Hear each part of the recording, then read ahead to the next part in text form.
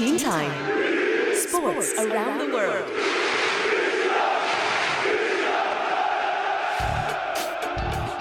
Good evening, everybody. Welcome to this week's Sports Around the World with me, Ben Cullen.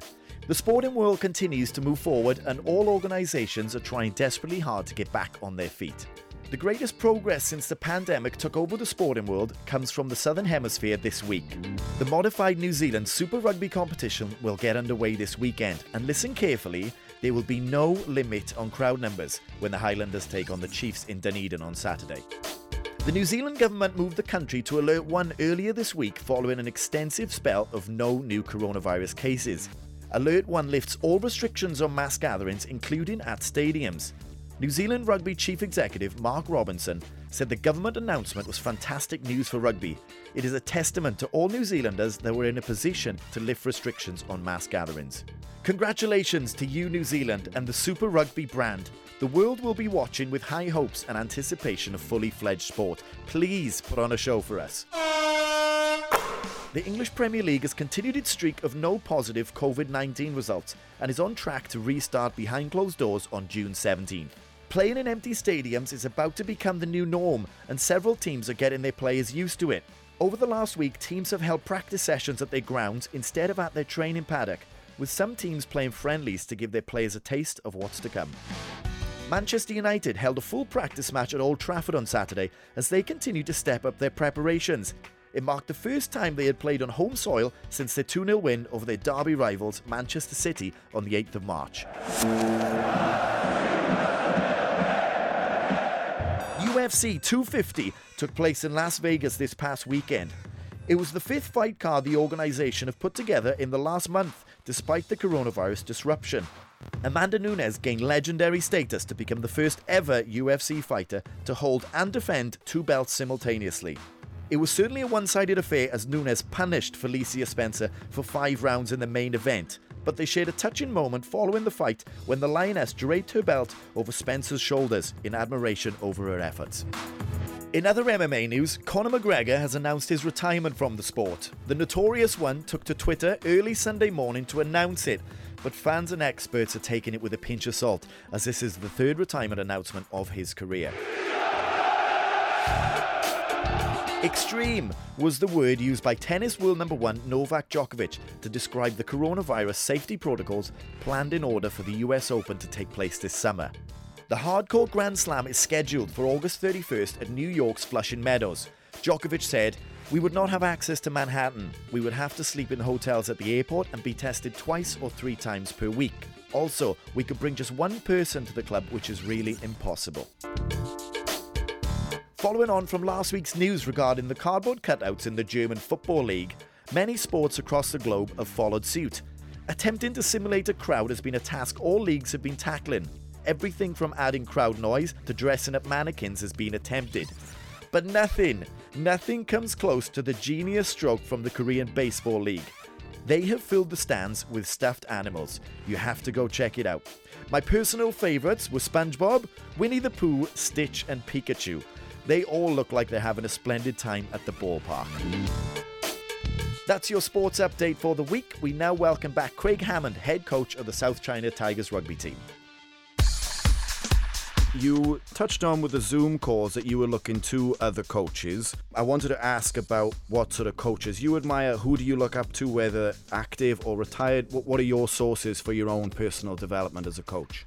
I've got a good link with Dave Rennie, who has now just been named the Australian coach, who used to coach the Chiefs down in the Super Rugby, and has just finished over in Glasgow. So he coached me back in New Zealand, and I kind of spent a bit of time when he was at the Chiefs going back to New Zealand and just kind of fly on the wall and a bit of kind of nearly work experience. So looking to spend a lot of time trying to analyse their style and talk to him. And then, Lee Jones here, which is a mentor to me, that's kind of high performance manager there here in Hong Kong. He does a lot for us and tries to get us out of our comfort zone and push us on to be better coaches. So still learning, and I'm still young in the coaching term, and we kind of just got to keep improving. But there's lots. Eddie Jones out there does some good stuff. Scott Robinson down the Crusaders. There's lots of guys out there that are pretty special in the coaching frame at the moment, so it's just trying to learn a little bit, but develop your own style. Very good. I guess alongside that, the game and the laws change very quickly.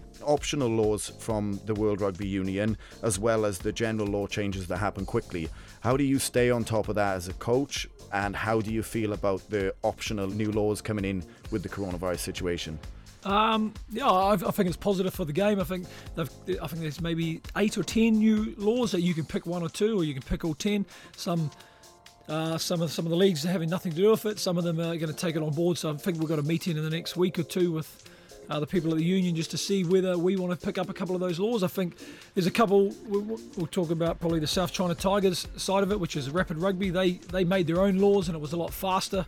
There was a couple about the scrum sets where you're not allowed to reset a scrum. It's pretty much a free kick, so the game was faster. It was more entertaining.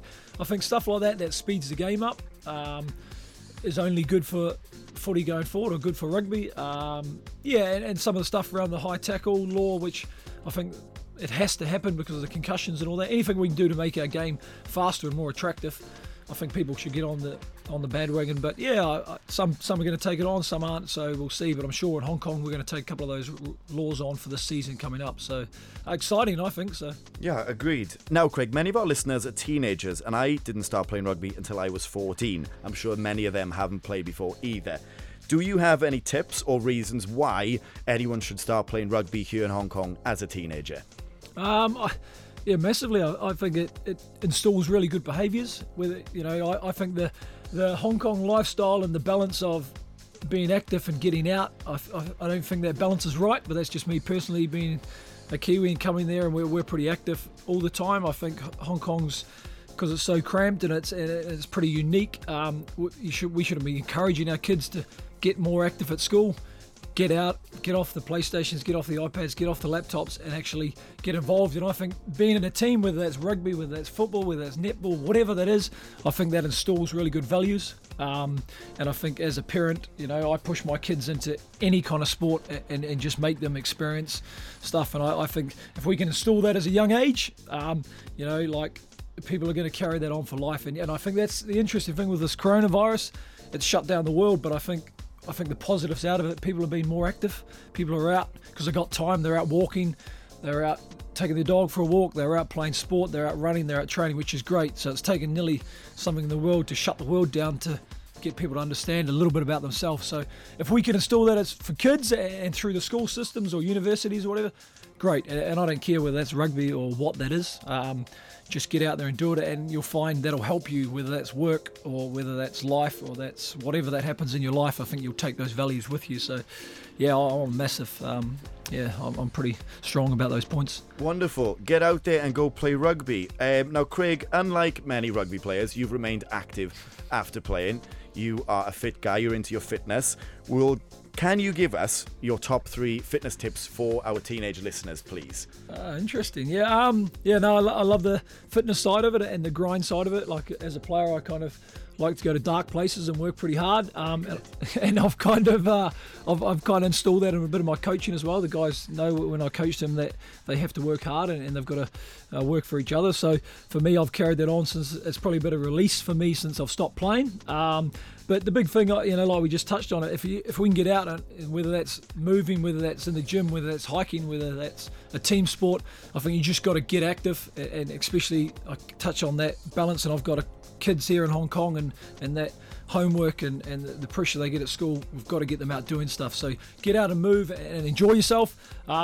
Big thing for me, learn about your body and how it moves and what you put in it. Nutrition's massive, and I think at school we could probably smash the nutrition side of it and get kids to understand about the healthy living and what they put in their bodies and what fuels them. So I think over the last few years I've hammered that nutrition side, and I've really enjoyed that, and I think that's a big part of that. So learn about it and just enjoy, get out there and do stuff. So mate, you can do whatever, but as long as kids are out there and being active, and if they learn about what they eat and what their body does, I think that'll help us in the long run. Fantastic. Well, Craig, thank you very much for coming in today and giving us your fitness tips, your rugby rundown, and sharing the exciting plans for Hong Kong rugby over the next 3 to 4 years. No worries. Appreciate it, mate. I'm Ben Cullen. Have a great weekend, everybody. Join me again next Friday here on Radio 3.